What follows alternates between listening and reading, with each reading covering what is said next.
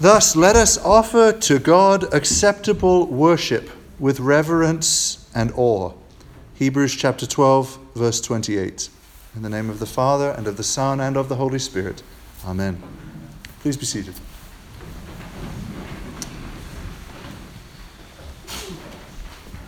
How many of you have ever seen a fighter jet fly over?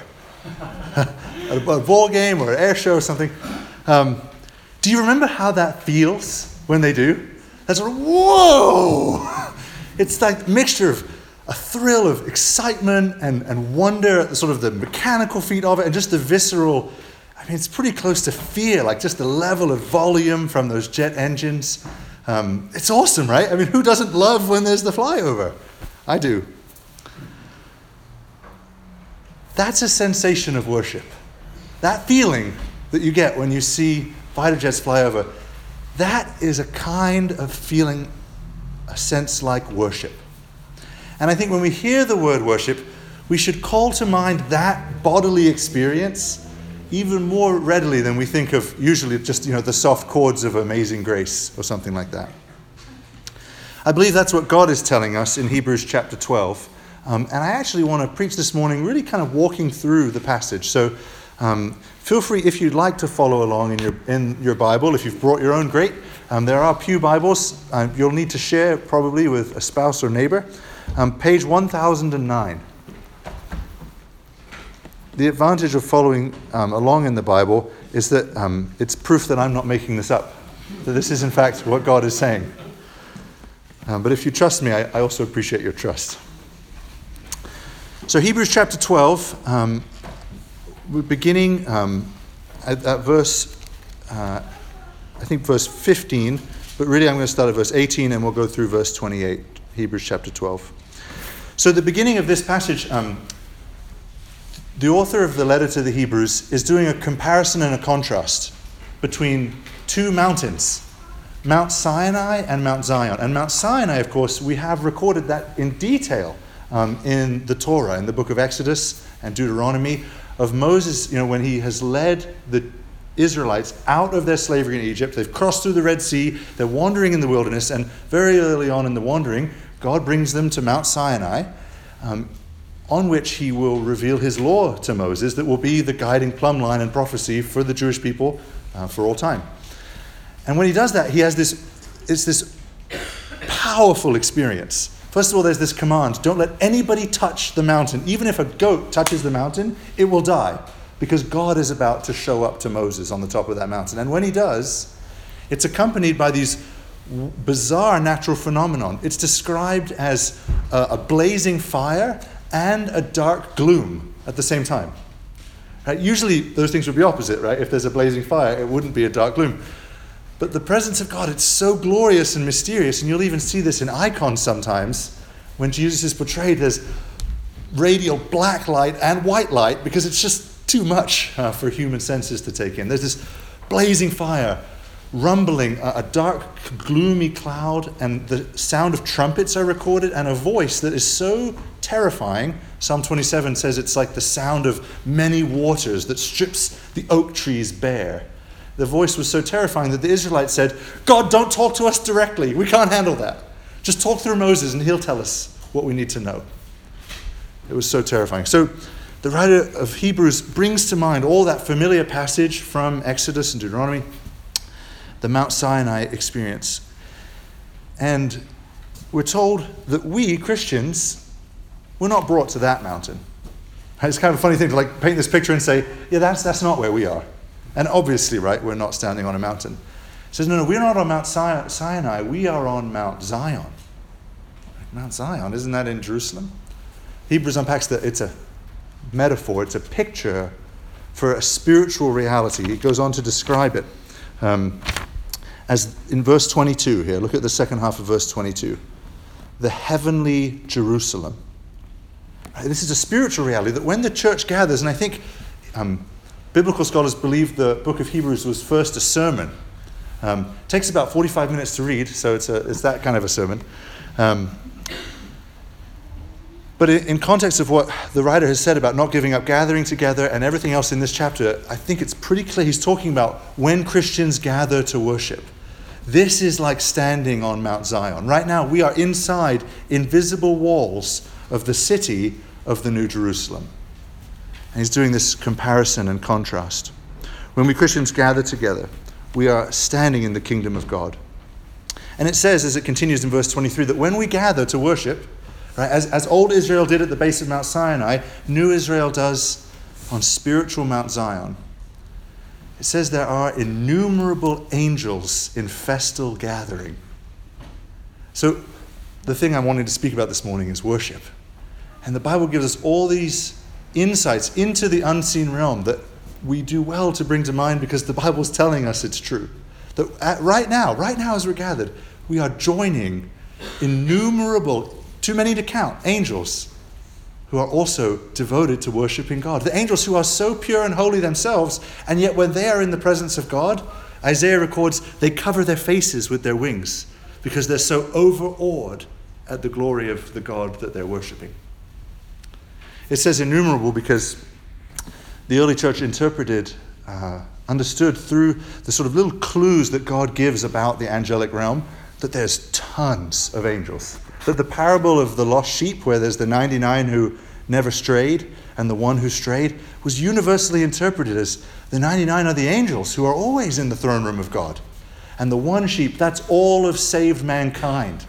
That the good shepherd goes to rescue, to bring back into the choirs of worship that gather around God. One of my favorite lines in the liturgy we say every Sunday is, together with angels and archangels and with all the company of heaven we sing, holy, holy, holy. That's why we sang that hymn this morning. The angels, the Bible also reveals that churches are given, angels get specific missions to defend and uphold specific churches. Right? That's what we see in the letters of the Revelation. To the angel at Philadelphia, to the angel at Laodicea. And the church has always understood that when Christians gather, when the sons and daughters of the living God gather, angels stand around the gathering to defend it spiritually and to offer those praises to God. Isn't that kind of an exciting thought? That right now in our midst, we can't see him with our eyes, but at least one angel is standing in our midst, defending his church and offering our praises to God. It excites me. Not only angels, but look, the passage goes on. You see that phrase, the spirits of the righteous made perfect? This is going to go deep here, but it's true. The Bible's saying it right here. The spirits of the righteous made perfect. That those Christians who have died in the Lord, all those who you know who've died in the Lord, who died as Christians, they are right now worshiping God face to face. That's the great joy and the great hope of Christians, that when we die, we get to then, we now walk by faith, then it will be sight. So when we join as living Christians on earth to worship, we're joining in the same activity that those Christians who have died are also doing. That in some mysterious way, in the one body of Christ, we are joining the departed saints as well as the angels in worshiping God. Have you ever thought that? Did you know that? It's true. We're in the presence of angels, innumerable. We're in the presence of righteous saints. But even more than that, the object of it all, we are in the very presence of God. We are in the presence of God. God who is described in verse 23 as the judge of all. That phrase should make every one of us tremble a little bit. The judge of all. The same God who appeared, when he appeared in Sinai, if a goat touched the mountain, it died. That's the same God who Jesus has promised is in our midst when we gather together. Where 2 or 3 are gathered in his name, he will be in the midst of them. But unlike Moses, who was just only terrified, right, it says that in Hebrews, our approach to God isn't just terror because of Jesus. And that's what Hebrews goes on to say. It says we come to the presence of God, but we have Jesus in verse 24 who's described as the mediator of a new covenant.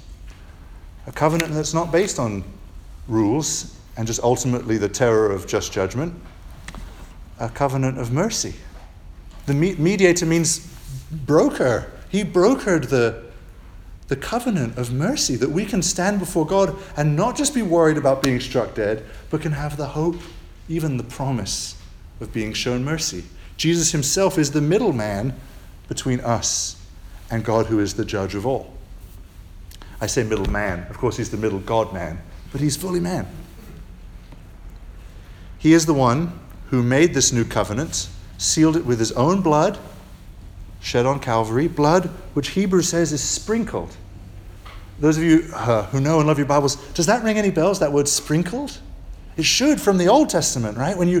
A sacrifice under the Old Testament, when the animal was killed, the animal was brought to the Levitical priests and they sacrificed it either for sin or for peace or for thank offering, whatever it may be. They would take the blood and they would sprinkle it on what needed cleansing. So when it was for atonement, it was sprinkled on the person who needed forgiveness. The sprinkled blood. The writer of Hebrews, after spending the whole book talking about how the sacrifice of Christ has totally trumped and done away with all of the Old Testament temple sacrifices, is now taking that imagery, having cleared that up. We don't need bulls and goats to be killed for us anymore. We have the once-for-all ultimate sacrifice. And in a spiritual way, that blood is sprinkled on us. He's now having laid the ground for how we can rightly understand the Old Testament.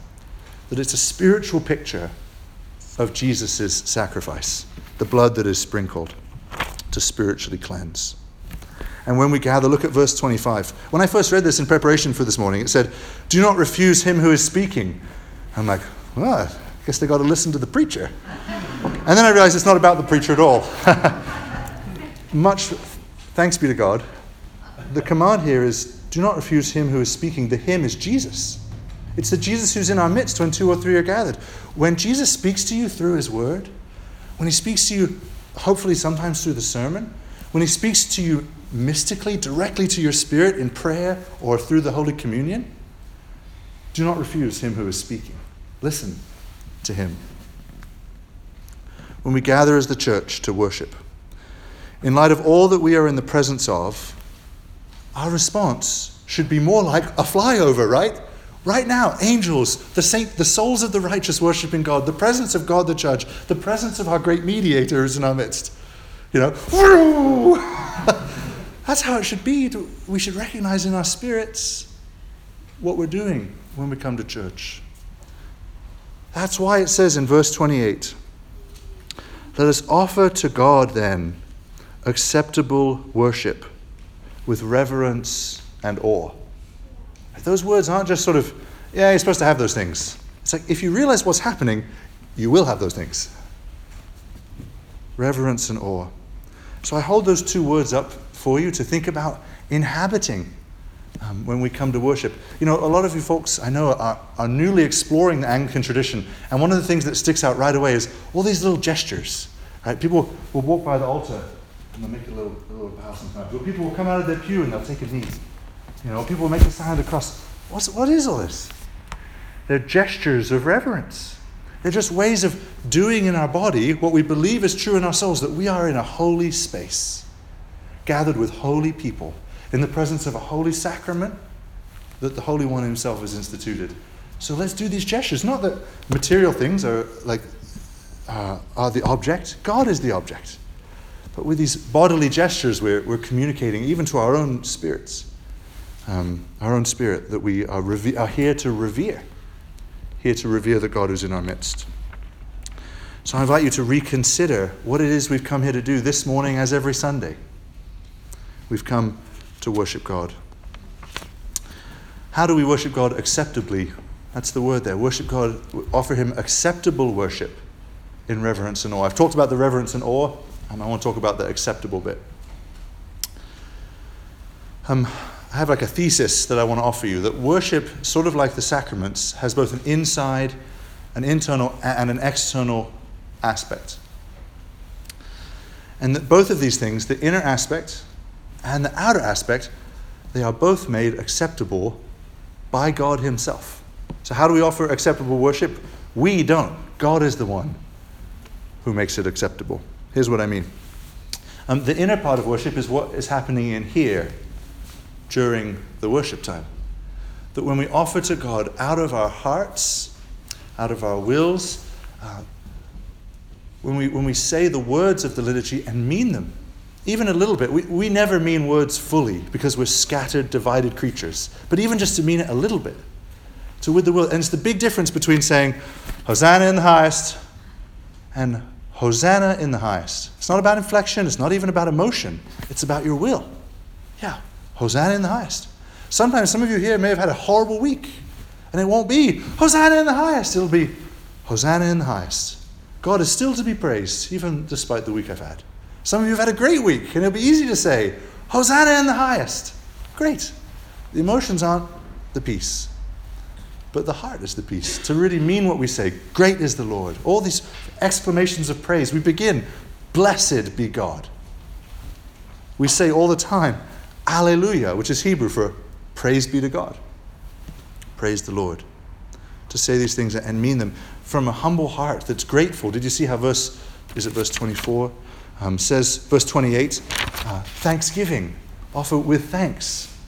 A humble heart that's thankful for what God has done and to mean these words from our own heart.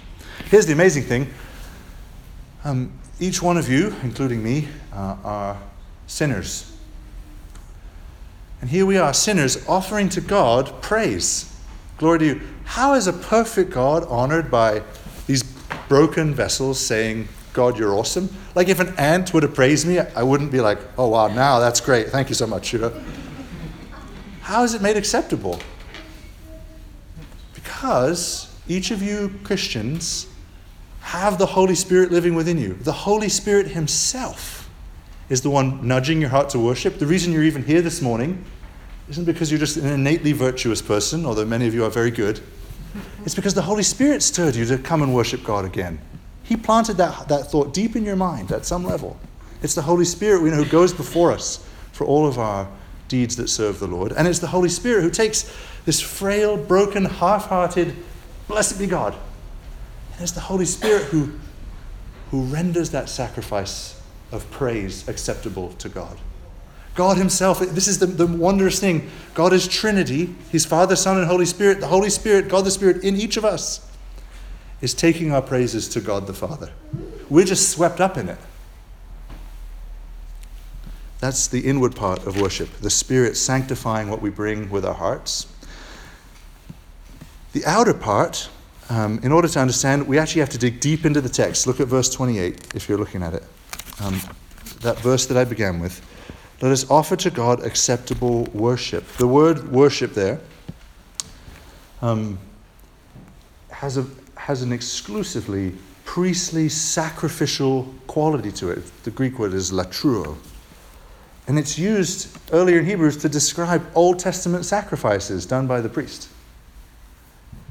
Which is sort of surprising because all of Hebrews has been about how the gift of Christ on the cross has done away with all the Old Testament sacrifices, and now that same word is being used, offer to God a priestly sacrificial worship. How is that possible?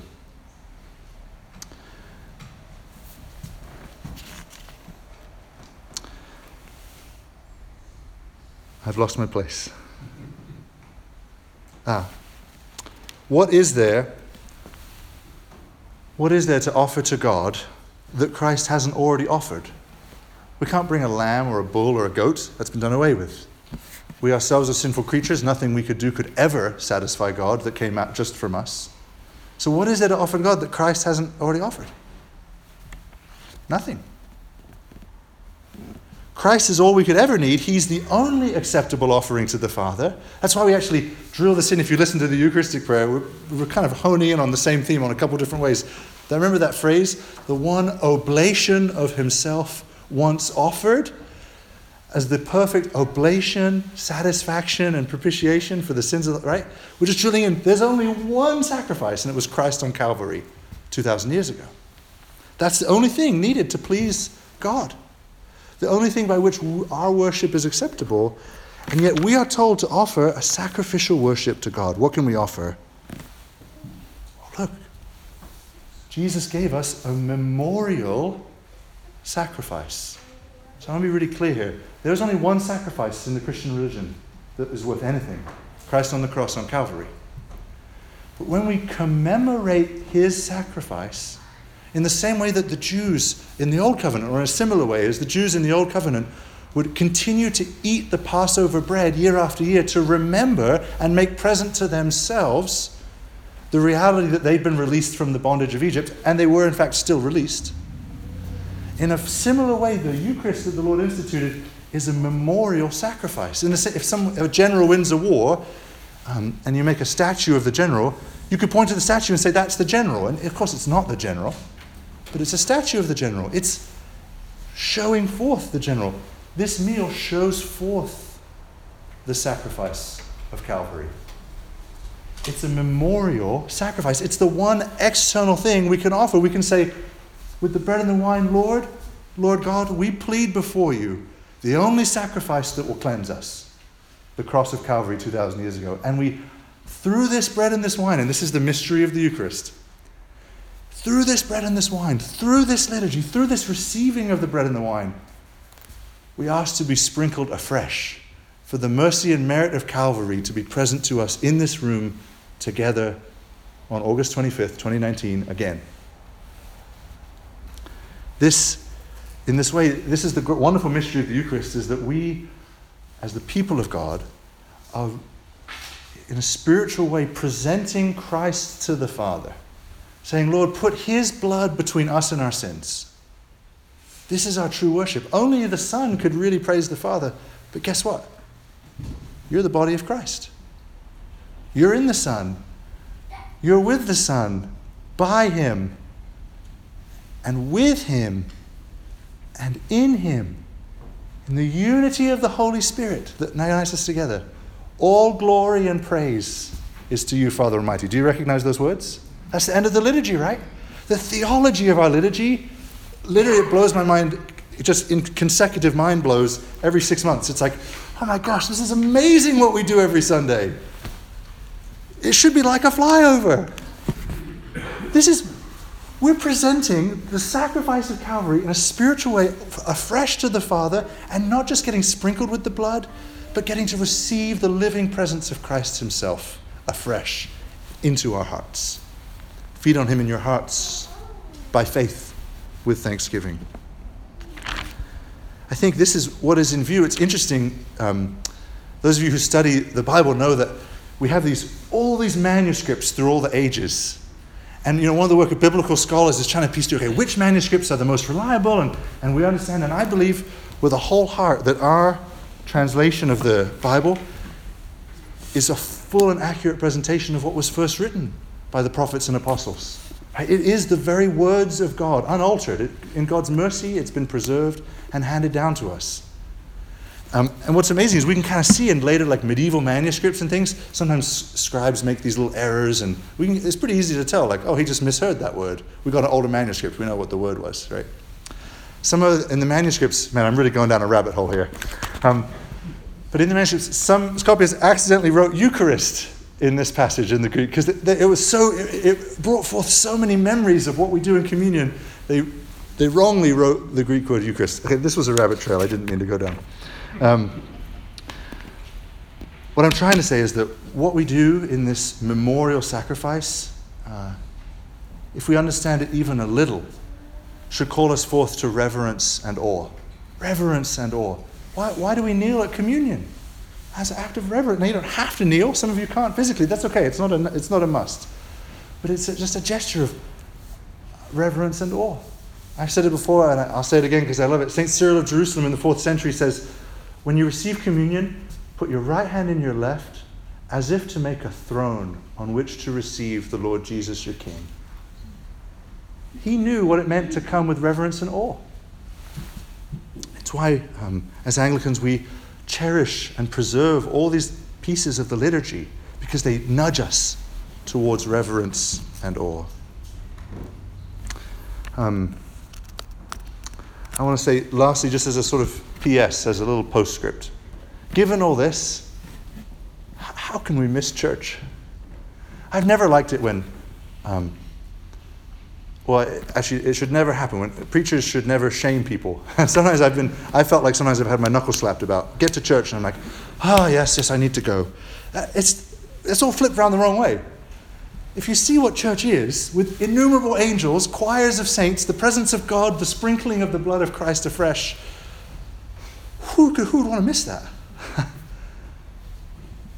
Unless you're sick and can't make it. If the leader of a nation, if the leader of our nation invited you over, you'd make that appointment. The leader of the cosmos is inviting us to this appointment. To worship God, to the living God, Father, Son, and Holy Spirit, to whom be all glory and honor and power and praise and dominion forever and ever. Amen.